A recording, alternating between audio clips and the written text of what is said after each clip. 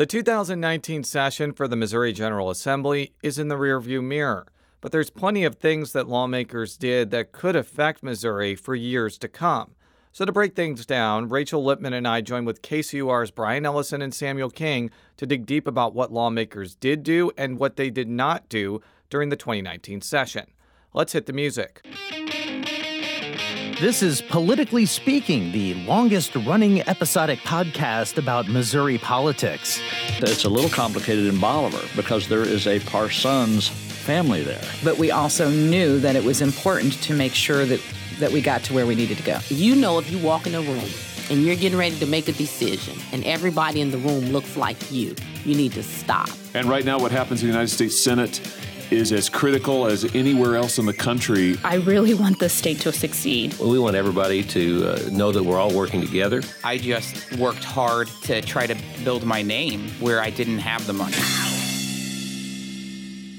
Welcome to a very special episode. I'm Brian Ellison, host of KCUR's State House Blend Missouri podcast. And I'm Jason Rosenbaum, a political correspondent for St. Louis Public Radio and the host of the Politically Speaking podcast. And today we are bringing the full power of both podcasts together to join forces in a statewide, action-packed roundup to end all roundups. Or maybe we'll just talk about the 2019 Missouri General Assembly legislative session, which came to an end last Friday and actually made some news. So besides Jason and I, we've also got here in Kansas City Samuel King, KCUR 89.3. And over there in St. Louis, Rachel Lippman, a colleague of Jason's. This was the first legislative session for Mike Parson as governor, his first year as the governor for the entire session, we should say. The last session came to an end with Mike Parson about to step in. It also was the first year for the new House Speaker, Elijah Haar, and new Senate President Pro Tem, Dave Schatz. When you look back at this session, do you think the Republicans who were in charge of it will consider it a success? Do you think the governor will find it a success? Jason Rosenbaum? I think by any objective measure, the answer to that question is yes. In fact, I was remarking to people when I was leaving Jefferson City that when I was going to write my overview of the session, this was going to be the first time you could definitively say a governor had a successful legislative session since 2005. During the early days of the Matt Blunt administration. And the way I define success is if a governor wants something and the legislature passes it. It's not meant to be a commentary on whether the policy is good, but the governor wanted a slew of workforce development programs, and that passed in the last week of the session over the objection of some conservative senators, which we're going to talk about later. He also wanted bonding to repair bridges, and he also got that on the last day of session.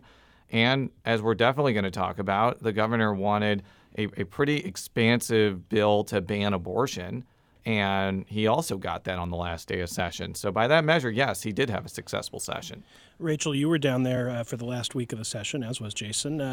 Was it your sense that the Republicans felt good about it? How about the Democrats? I think the Democrats would point to the legislation they were able to stop. They were able to stop legislation that would have expanded the number of guns that could be carried on campus. They stopped some reforms to the way sexual assaults are handled on campus, or Title IX. I know they stopped the expansion of charters and vouchers. But I think overall, too, for the state, it was a success, just in terms of the normal operation of government. Whether you disagreed with Parson or not, all sides said that he was approachable. He was open to deals. And if they disagreed with him, he wasn't going to send his attack team about it. And here is the leader of the Senate Democrats, Gina Walsh, sharing her perspective on how she thinks the session went for Democrats in the General Assembly. I think that he had a good session. You know, he got a lot of what he wanted. We all worked together. I just think back to how it was a year ago. So it was kind of pleasant to have somebody that you could sit and talk to and work with. Gina Walsh there talking about Governor Parson having a good session, but partly because Democrats could work with him, unlike his predecessor, Eric Greitens, the Republican elected in 2016 who left office right around the time of the end of last year's session. Samuel King, you started covering the Missouri legislature right after Governor Parson took office. What was your impression of this session? Well, I thought it was interesting, and hate to be a broken record here, but in terms of getting your agenda across the finish line 2009, the governor did a very good job. I will say, though, and we'll probably get to this as we talk here, there are still some tensions between the houses themselves, between the House and Senate and various leadership positions and things of that nature in terms of how things were done, and that's going to linger. But they were able to put a lot of those aside on some of the big ticket issues, including abortion, including the workforce development, incentives for GM and potentially other auto companies. So on that measure, it was a success. Well, one of the big issues on the docket at this session of the General Assembly was abortion. It made national news. Missouri voting to approve a bill that bans abortion at the age where a fetal heartbeat is detected, which would be almost all abortions. Clearly, the fate of this bill will depend on the courts. That may take years. But what do we expect the impact of this to be right away? Rachel? I think it will depend on when Governor Parson signs this. It does not take effect until his signature. There is a clause in there that allows for that. In terms of what it does for Missourians, it is obviously going to make it more difficult for women to access this procedure. I imagine you'll see clinics over in Illinois get a lot more patients over there. Unclear what the fate of the Planned Parenthood clinic in St. Louis will be. That's the only clinic providing abortion in the state of Missouri. And what happens with the conservative caucus, and again, we'll talk about this later, because they believe that taking a vote on this bill was held hostage to their concerns about some of the economic development incentives. But yes, this is going to go to the courts. How and or why or what eventually becomes the vehicle to challenge a Roe versus Wade is unclear. But yes, this is going to end up in the courts. Jason, I was struck by the emotion expressed on the floor during the debate, really on both sides of the aisle. As was I. I sat in the House chambers for most of the debate, and I would say, I've been doing this for now about, 13 years now. At least. Probably one of the toughest debates I've ever had to listen to as a reporter. And it's mainly because people on both sides of the aisle relayed personal stories about how pregnancy and also sexual abuse had affected them. The first clip I'm going to play is from Representative Holly Rader. She's a Republican from Sikeston, and she was in favor of Representative Nick Schroer's legislation. At 15, I had to quit school to take care of my family. And at 15, I was pregnant, homeless at times as a child. And at 16, I had my daughter. My mother struggled with mental illness, and so she refused to help me. I did it on my own. And by the grace of God, He strengthened me, taught me, and I'm sure I wasn't the best mama.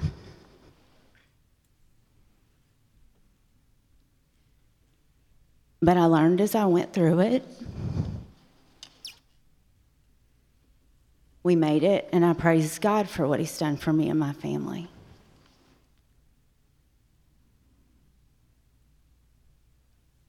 Life begins at conception.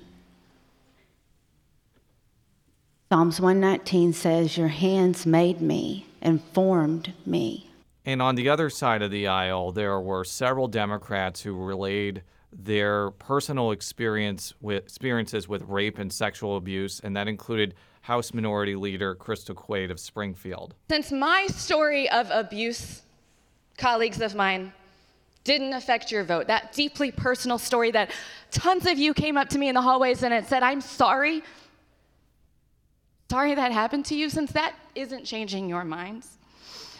Since you're fine with forcing children who have been raped to have their rapist babies, I truly hope when y'all go to sleep tonight that you think about that 11-year-old in Alabama we've all heard about, or the 12-year-old from Alabama. I want you to think of the 5,700 children in the state of Missouri who had sexual abuse cases investigated in 2017.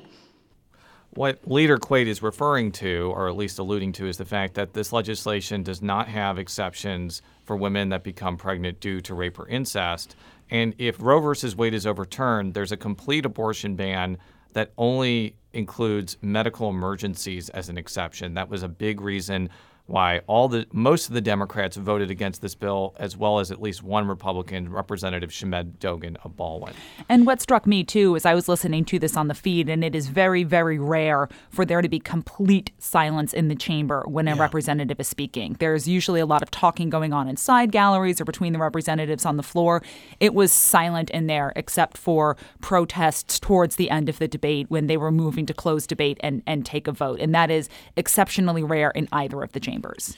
Well, and I think one of the things that a lot of folks were bothered by in the bill as it finally passed is that it didn't include exceptions in the case of rape or incest. And that was something that the governor got asked about at the press conference at the end of the session, where he was asked why he signed the bill even though it didn't include those exceptions. Let's listen to how he answered that question.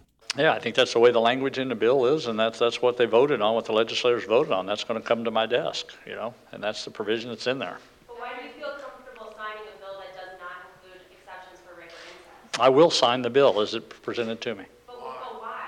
Why do you feel that? Because I'm the governor of the state of Missouri, and that's what I do. And if they say legislators send a bill to me, I'm going to sign it. Do you support cause, Governor, that it's not included rape and incest? Does it give you any pause at all, a thought of vetoing the bill and sending it back to include those? Look, we're going to sign the bill that is. I've answered that a couple of times now. I'm going to sign the bill as it is.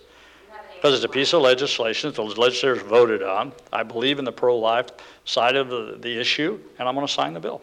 I do just want to add that he was asked about that well after that series of questions. And eventually the governor said, look, I think that all life has value to it. All life does. I made that pretty clear about that my entire career. And I'm going to stand up for people that don't have a voice, and everybody should have a right to life. And I believe that.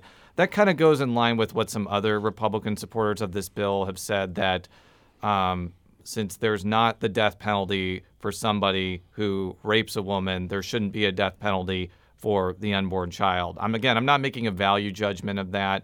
I'm just relaying what the message and the rationale is for people that didn't want a rape or incest exception in this bill. In contrast to the president's own articulated commitment to exceptions for those cases. Samuel King, I guess I'm curious what appear to be the results or the consequences, if you will, for Missouri. Has there been a response from business leaders? Is there concern about political fallout as a result of Missouri taking this step? Yeah, we are a little more, I guess around a little less than a year and a half now from the 2020 elections. And unlike a lot of other states, Missouri does have a governor's race and obviously legislative races as well coming up in those coming up next year. So Democrats are trying to use this sort of as a rallying cry to rally the troops. And we did see sort of that as Jason and Rachel saw in Jefferson City this week. We did see that sort of outcry from those protesters. I will say that this debate has been ongoing throughout the session, and when we had the earlier debates for this bill, HB 126, that eventually passed, there wasn't sort of the groundswell of protest. I mean, they were certainly present, and then when the Senate debated its version a couple weeks ago, they were there, but we didn't really see this sort of groundswell until this week, when sort of the hay was in the barn, so to speak. So it'll be interesting to see sort of what that leads to next year. Well, one of the groups that can take some credit for making sure that this item got to the Senate's agenda in this last week of the session is the Conservative Caucus. This is a self-styled group of 6 Republicans in the Missouri Senate who formed themselves as a caucus this year to represent what they said was truly conservative values. Let me ask all of you, how big an impact did this group have? Are they a real force now to contend with, or were they a flash in the pan? I think they had a mixed impact on the session. When it came to the bonding plan for bridges I mentioned earlier, they were able to change that proposal to where the bonding would only happen if the state got a federal grant. When it came to the package of workforce development programs that got filibustered for over 24 hours by this conservative caucus, the end result was that, and I can't really think of any other way to say this, the conservative caucus got rolled on that. And they got basically no real valuable extractions from that. They said that they wanted to stand down because they wanted to make sure they weren't standing in the way of Representative Schor's abortion-related legislation.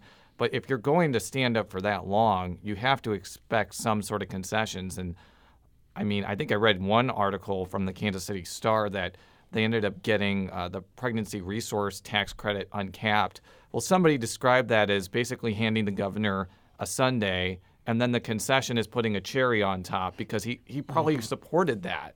So I don't really see that as them getting anything in return. And on the abortion bill, I think that there was some differences of opinion about whether there should have been any compromise or any changes at all.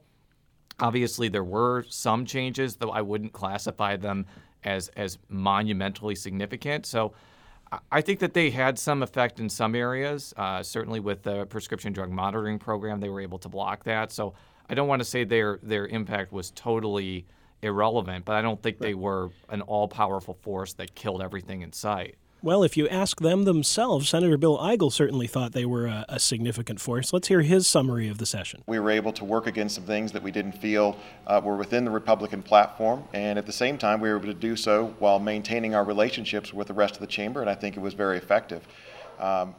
Ultimately, I think that we were able to serve as the conscience of the caucus, and I think that we'll continue those conversations that we started this year as we move into next year. I mean, I'm struck a little bit by, back when I was covering the Michigan legislature more years ago than I care to admit at this point, the Democrats had control of the governor's mansion in the state house, and the Republicans were sort of the Republicans in the Senate were the ones saying, we are going to be kind of a check on this. We won't become a caucus of no. It was kind of what they became in some ways, but you can't, bank your success on being the caucus of no.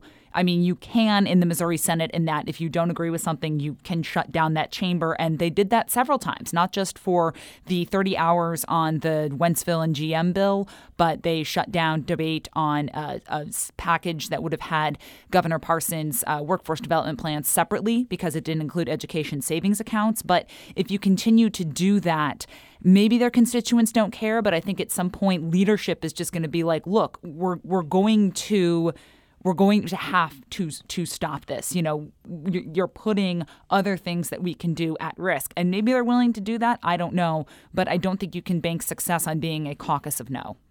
I think we already saw some of that during the session, Rachel. Some of the when you would see during some of the filibusters, they were accusing the House of slowing down their bills. On the House side, the PDNP issue, for example, that's going to be interesting to see how those relations go, because Holly Rader, as we heard from earlier in the abortion context, she's also been the big supporter of this legislation in the General Assembly during the time she's been in office. She's in her last year in office. She's term limited in the House. This is a prescription drug monitoring program, which Missouri is one of only, is the only state that does not have a state-sponsored prescription drug monitoring program which supporters say is important in helping to prevent opioid addiction. I was at a wrap-up of the session that some of the counties get from their lobbyists from across the state here in Jackson County. And one thing they pointed out, that Holly Rader is in charge of a rules committee which controls what goes into the House floor.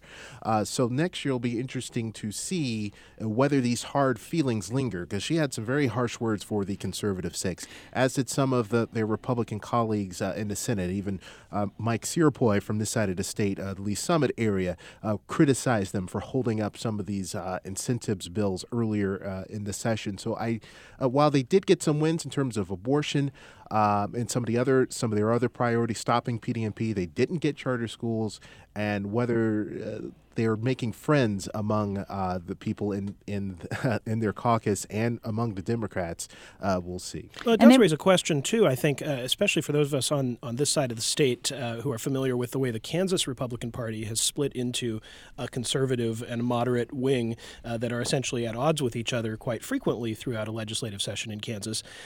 Are we moving toward a more complete split in the Missouri Republican Party, or is this small caucus of conservatives in the Senate really more of a blip? I think it depends on how you define conservative, because if you pin all the Republican elected officials on a continuum of political ideology, they're all fairly conservative. Right. I mean, they have differences of opinion on things, and I think one of the biggest problems for Missouri Democrats was when they were in the majority, both in the legislature and statewide office, they were able to hold together a coalition that was ideologically diverse of moderates and conservatives, as well as progressive and liberal politicians and activists.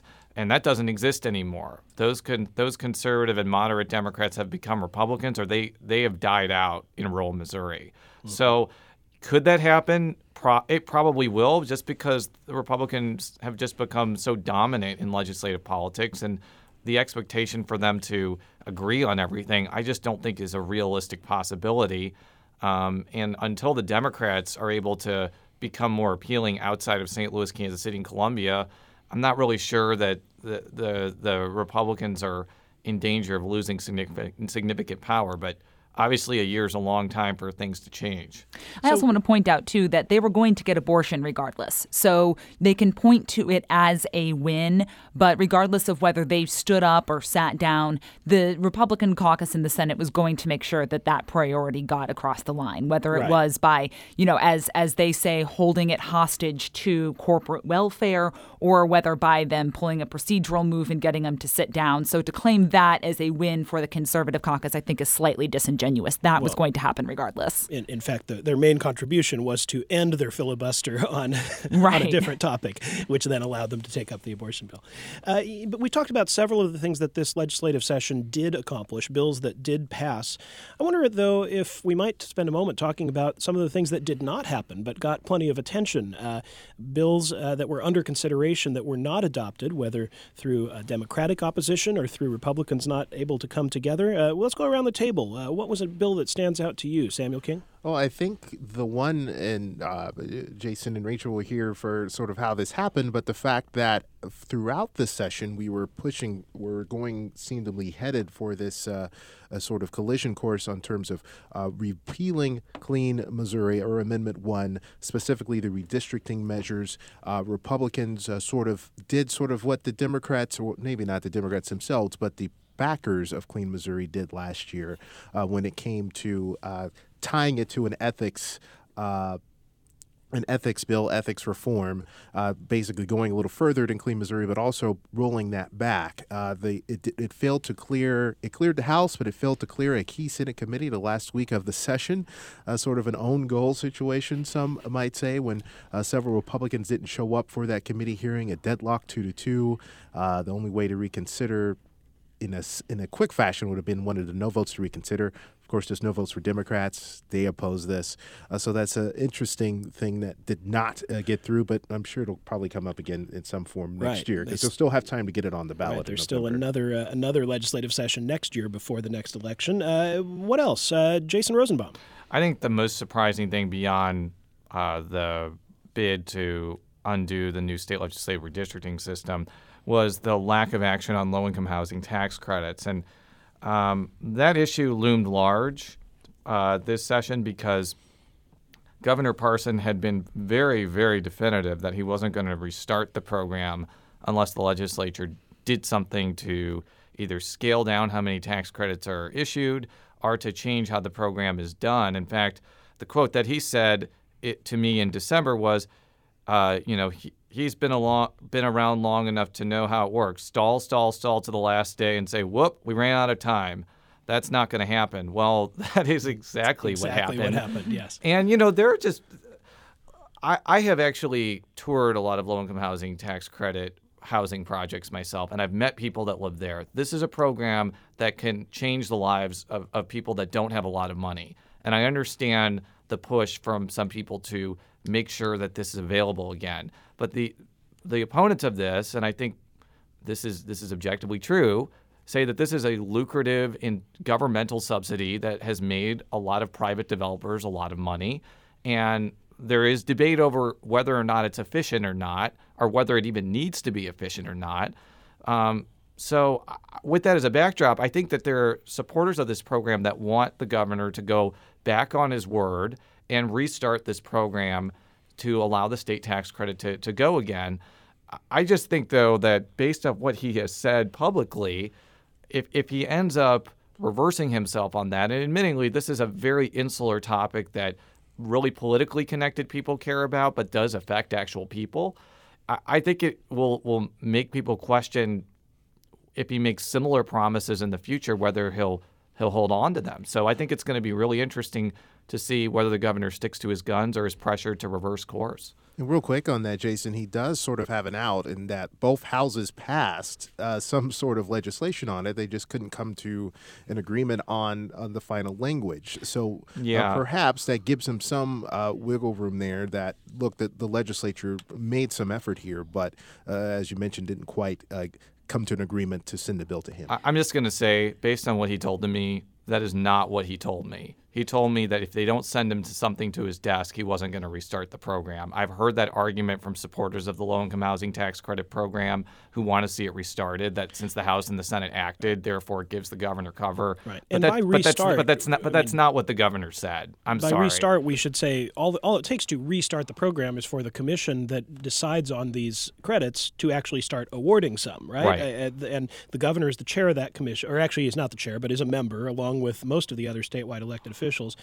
When Governor Greitens stocked that commission or committee with folks who were going to join him in not awarding any tax credits, now Governor Parson was actually one of the people who voted against that. So it is interesting to see where that might go. A lot of power does reside in the governor's hands as to whether those tax credits might be awarded this year or not. Let's get to you, Rachel. What's another thing that did not happen this session that you think is significant? So something that started getting a lot of attention and focus at the beginning of the year, and this goes along with the Clean Missouri repeal, was changes to the Sunshine Law that would have reversed opening up legislative records to the Sunshine Law and also gone further in terms of exempting more from the Sunshine Law when it related to legislative records. A lot of pushback on that from various entities, and it got a lot of attention. It may have cleared one of their chambers, I don't know, but ended up dying out, as did the bill to expand who could carry guns on college campuses. Again, something that got a lot of attention and just never was able to get completely across that finish line, whether they ran out of time or sponsors said, I'm not going to bother risking a filibuster in a chamber. We don't know. With the possible exception of the effort to change Title IX regulations in the state in such a way that it might be easier to or more difficult to remove students who are accused of sexual assault on campuses, all of these other items we've talked about that didn't make it through the session, it's reasonable to assume that they could have a pretty good chance of coming up again next year. Is that fair to say? I think that the efforts to undo the state legislative redistricting system not only will come up again next year, but I think that they're going to pass. And if the Senate needs to use what's known as a previous question to get it on the ballot, I think that they will. I think Republicans absolutely hate this new system. They see it as a Democratic scheme to basically winnow down the GOP majority. There are even some African-American Democrats who are uncomfortable with the new plan because they fear that it's going to result in more white Democrats being elected at the expense of the black political community. On the other hand, voters voted for this, albeit with a lot of other ethics-related items, with well over 60% of the vote. The organization behind Clean Missouri is going to have a lot of national money at its disposal to defeat whatever the legislature puts up. And I think that they have a really simple message that the voters voted for this and politicians are trying to undo it. And I think it's going to be up to the Clean Missouri adversaries to convince voters otherwise. So I think that'll definitely come up. And I wouldn't be surprised especially if the governor decides not to restart the low-income housing tax credit program, if that got revived as well. All right, so let me ask you this. There was a lot of very serious legislation. We've talked about a lot of very serious legislation this year, but there are some things considered every year by the General Assembly or some things that happen there that are not exactly as serious. What is one thing that each of you will take away as something maybe a little less serious but still pretty interesting that happened this year? We now have an official state endangered species, an official state tartan, sliced bread day, and Sliced Bread Day has been on the agenda for years now. Yeah, it finally passed. It is, I believe, July 7th will now be Sliced Bread Day. And I think there is now also an official state fruit tree, the Pawpaw, which was a school kid project in terms of how you look at the how you lobby and take care of the legislative process. I'm going to have to agree with Rachel about Sliced Bread Day. And I know that may seem like a who cares type of bill, and it may be, but that's to celebrate the fact that sliced bread was created in Chillicothe, Missouri. Yes. A great town in Livingston County. I actually have a couple friends who are from there, and I think that it may just provide a little boost to that town's, I guess, history, and maybe it'll provide a little bit of tourism that way as well. I have no objection. I think it's the best thing since, I don't know.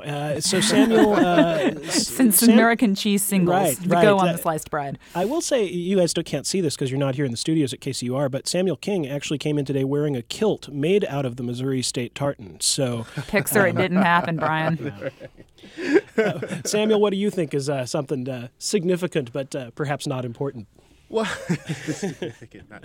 I think sort of the one thing I noticed on the Center's side. I mean, it's not legislation, but in terms of something that's continued despite turbulence and everything is the seersucker tradition, and some of the newer lawmakers, as people might not know, that there's a tradition of wearing seersucker on Wednesday. So it was interesting in some of it when the weather wasn't as springy over in Jefferson City, but that was something that some of the new members have embraced as well. I remember there's one day late in the session that Senator Jason Holtzman, who's from the Kansas City area, actually changed into seersucker and out of it because it was a long day. So he changed his jacket Not and then actually he took on it the off. floor of the Senate. No, okay, that would be against the rules. Right. I feel like that would get gavelled down fairly quickly, and Mike Kehoe has a very, very sharp gavel that wakes you up. They love gaveling each other down in the Senate.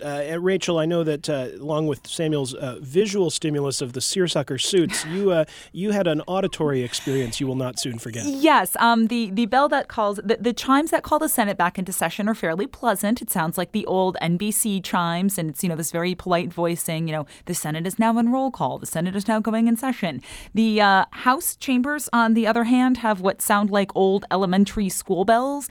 And if you make the mistake of standing directly under them when they are sounding, you don't hear much for about the next 5 minutes. They're very loud. Very jarring. The metaphor of an elementary school for the State House of Representatives, will let our listeners decide how appropriate they find that. So a last question for each of you. A prediction about what's next, whether it is something the governor will surprise us all by vetoing, whether it is a piece of legislation that's sure to come back in some other form. What do you think we can count on coming out of this legislative session going forward? Jason Rosenbaum. I think that you're going to see a new level of organization from Democrats in suburban areas over this abortion legislation. I've definitely seen a lot of people who are not engaged in state politics become more engaged since this passed. However, I don't think that's where their organization needs to be in order to gain significant ground. It needs to be in exurban and rural areas where, frankly, a lot of the Democratic candidates that may win those seats may have the same position on abortion rights as the people that voted for that bill. I read a piece from Mother Jones trying to say that gerrymandering was the reason that this bill passed, or one of the reasons. And I have to take issue with that, because a lot of the Republican seats that have been taken over the last 10 years are seats that were traditionally held by Democrats in rural or exurban areas, and a lot of those Democrats were opposed to abortion rights. Now, whether they would have voted for this bill without the rape or incest exception, we don't know. But I think that's going to be, you're going to see kind of a definite increase in activity over this legislation, and it may pay dividends in the suburban areas like Jackson County and St. Louis County, and also places like Boone County. I think it remains to be seen whether the rural and exurban areas are energized toward the Republican way on this. Boone County, of course, the only other blue county in the state where Columbia, Missouri is. Samuel King. I think one thing we'll probably see is that some of the budget concerns that we had this year that turned out to be sort of the revenue situation in terms of income tax did turn itself around as people filed their taxes this year. There was a lot of consternation about that. But I don't think the tight fiscal times for the state are quite over. And we'll see a lot of debates about, how to necessarily what to spend money on.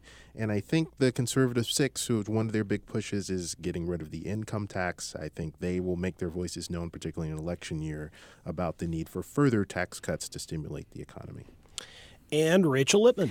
I'll be curious to see, and I guess this is looking a little bit farther ahead to next session, maybe not as fallout from this session, as to whether they do restart conversations around Title IX, which is the process of handling sexual assault claims on campus. A lot of that kind of fell apart because of the secretive nature of how it happened. It was later revealed that one of the people pushing it had had a son expelled because of a sexual harassment concern. So if the conversations happen more openly, happen in more good faith, there may be some ground there where people realize that the system needs to be reformed, especially if federal guidelines come down.